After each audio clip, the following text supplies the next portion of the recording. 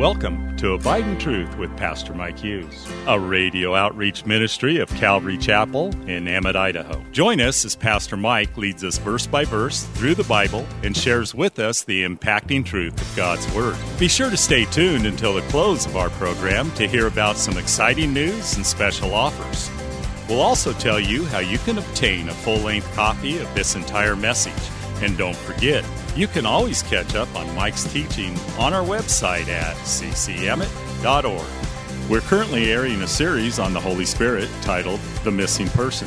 So grab your Bible, turn up the volume, and follow along with us. Here's Pastor Mike.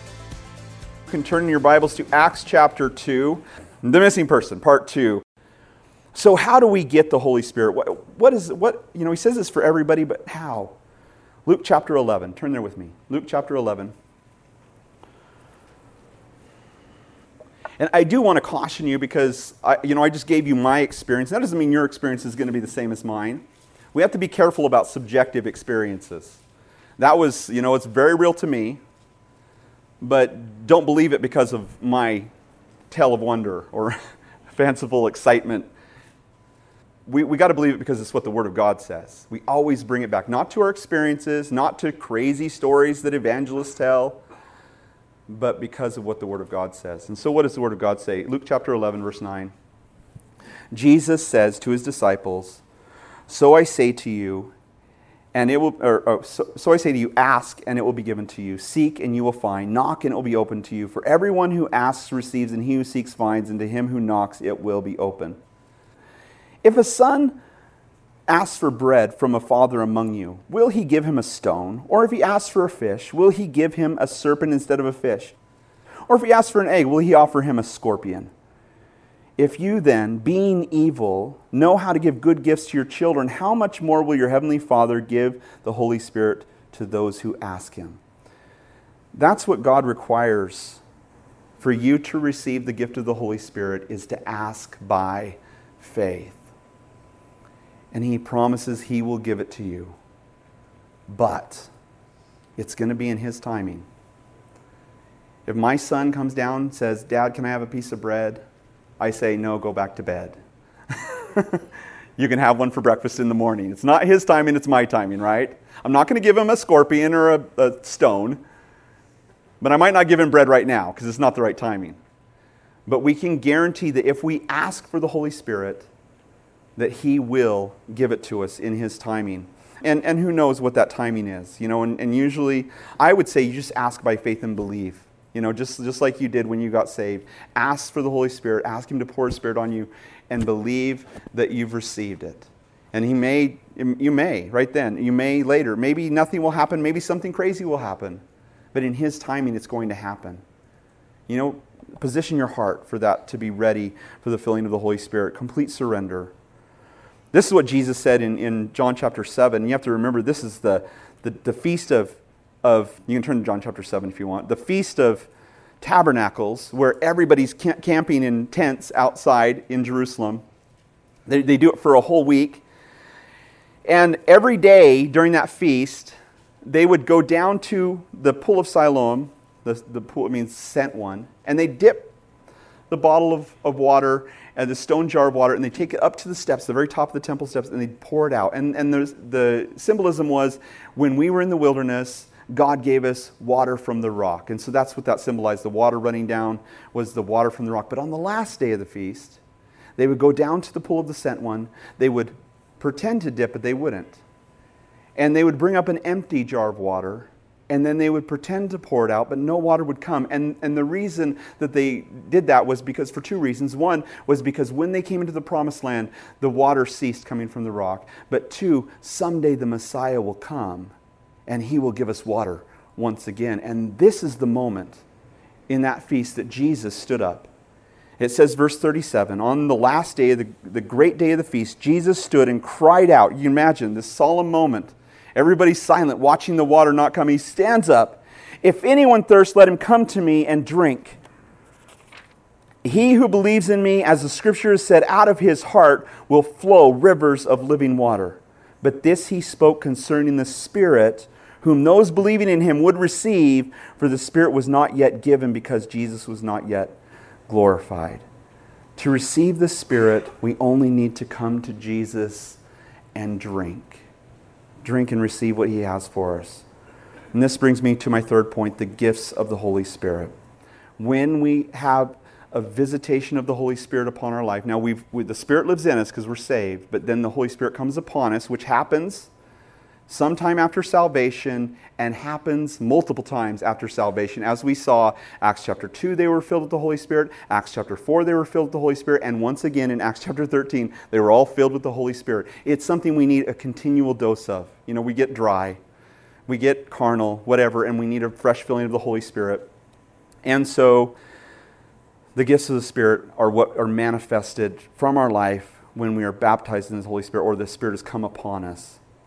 Paul writing to the Corinthians. Remember, this is a charismatic church. 1 Corinthians chapter 12. You can turn there.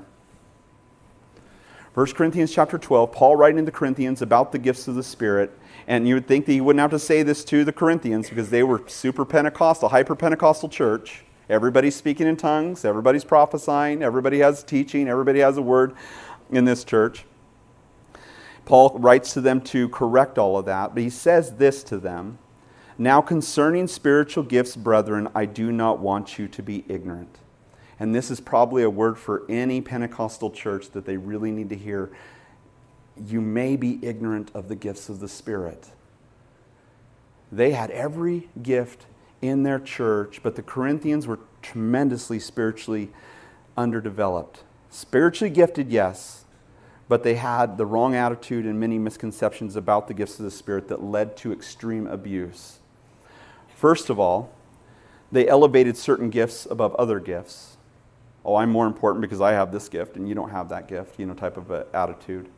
Second, they thought that the gifts, and this is important, they thought that the gifts were a sign of spiritual maturity. They are not. Paul would say to the Corinthians two things that validate what I just said. They came short in no spiritual gift, 1 Corinthians 1:7. Legitimately, they had every gift in operation. He never naysayed their gifts. They had every single gift in operation within their fellowship, which is amazing. But a few short chapters later, he would say, and brethren, 1 Corinthians 3:1, and brethren, I could not speak to you as spiritual people, but as carnal, as babes in Christ. This is what he said to a hyper-Pentecostal church that had all the gifts of the Spirit in operation. You guys are carnal. You're babies. Bunch of crybabies. No, sorry. Spiritually gifted, spiritually underdeveloped. A lot of gifts, but not much fruit. And that is the key. Remember what he said to the people who prophesied in his name and cast out demons in his name? I never knew you. Fruit is when you know Jesus. And so this was a problem. Their relationship with Jesus was not strong and it needed to be strengthened. And that's what his whole point in this 1 Corinthians chapter 12, verses 1 through 14 to the end. That's what he's talking about. And we're going to cover all that on Thursday nights if you're interested in coming out for that. We're going to talk about all the gifts and different things that you probably didn't think were gifts. And so this is what he says, verse 4, in 1 Corinthians 12, verse 4. Notice, this is amazing. These three verses, 4 through 6, are amazing. Notice this. There are diversities of gifts, but the same Spirit, right? Holy Spirit. Notice what he does the next one. There are diversities of ministry, but the same Lord. Lord Jesus, right? There are diversities of activities, but the same God who works all in all. Whenever we just have God, we think of the Father, right? And so you have the Trinity there. The Father, Son, Holy Spirit giving gifts, ministries, and activities. What is that? What's the difference? Well, a gift of the Spirit, and these are all gifts of the Spirit, but what we would consider what do they call them? This word for gift, charisma. Spirituals. That's what he calls them, spirituals. That's what the Greek word is, means spirituals. The gifts are things like speaking in tongues, prophesying, words of knowledge, words of wisdom, hospitality, a gift that's given to you supernaturally from God. This isn't your temperament or you take those spiritual gift tests, and they tell you what your preferences are. Those are really preferences. Spiritual gifts are something that's not necessarily a preference of yours, and all of a sudden it's given supernatural power to do something that is not something you would normally do, like the gift of tongues or a prophecy. And so gifts are those, but then there's ministries such as apostle, prophet, evangelist, pastor, teacher. Those are ministries. And separate from those are activities. What's an activity? Well, I would suggest, and I'm not 100% sure if this is what he's speaking of, but it's interesting. In the Old Testament, you see they were filled with the Spirit with all manner of woodworking and fine tapestry design. And so, basically to do something outside of your ability or given a gift to be able to do something that's supernatural. When they built the tabernacle, the people who weaved those tapestries and carved those items did them by the power of the Holy Spirit. And so too, God can give people activities like that today too. So when it comes to spiritual gifts in the church, it's very diverse. Many different manifestations of the gifting of the Holy Spirit, everything from hospitality to prophecy to woodworking or administration. And we don't have time. We're not going to go into detail on any of these today. We're going to continue that as we continue our study on Thursday nights.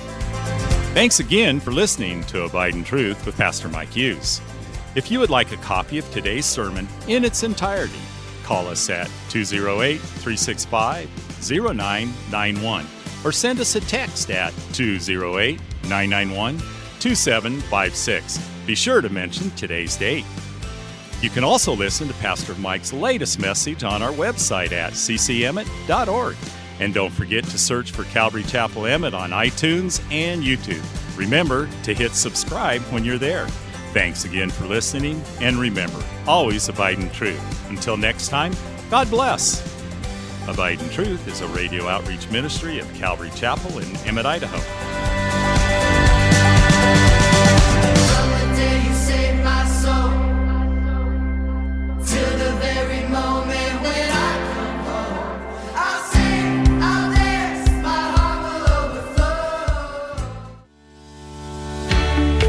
Calvary Chapel of Emmett would like to invite you to watch our services live on Facebook. You can watch us every Sunday morning at 8:30 or 10:30. Just go to our page, Calvary Chapel of Emmett, and scroll down for the live service. It is an interactive experience. While on our page, feel free to watch previous Sundays as well. So join Calvary Chapel Emmett Sunday morning at 8:30 or 10:30 on Facebook. We look forward to seeing you.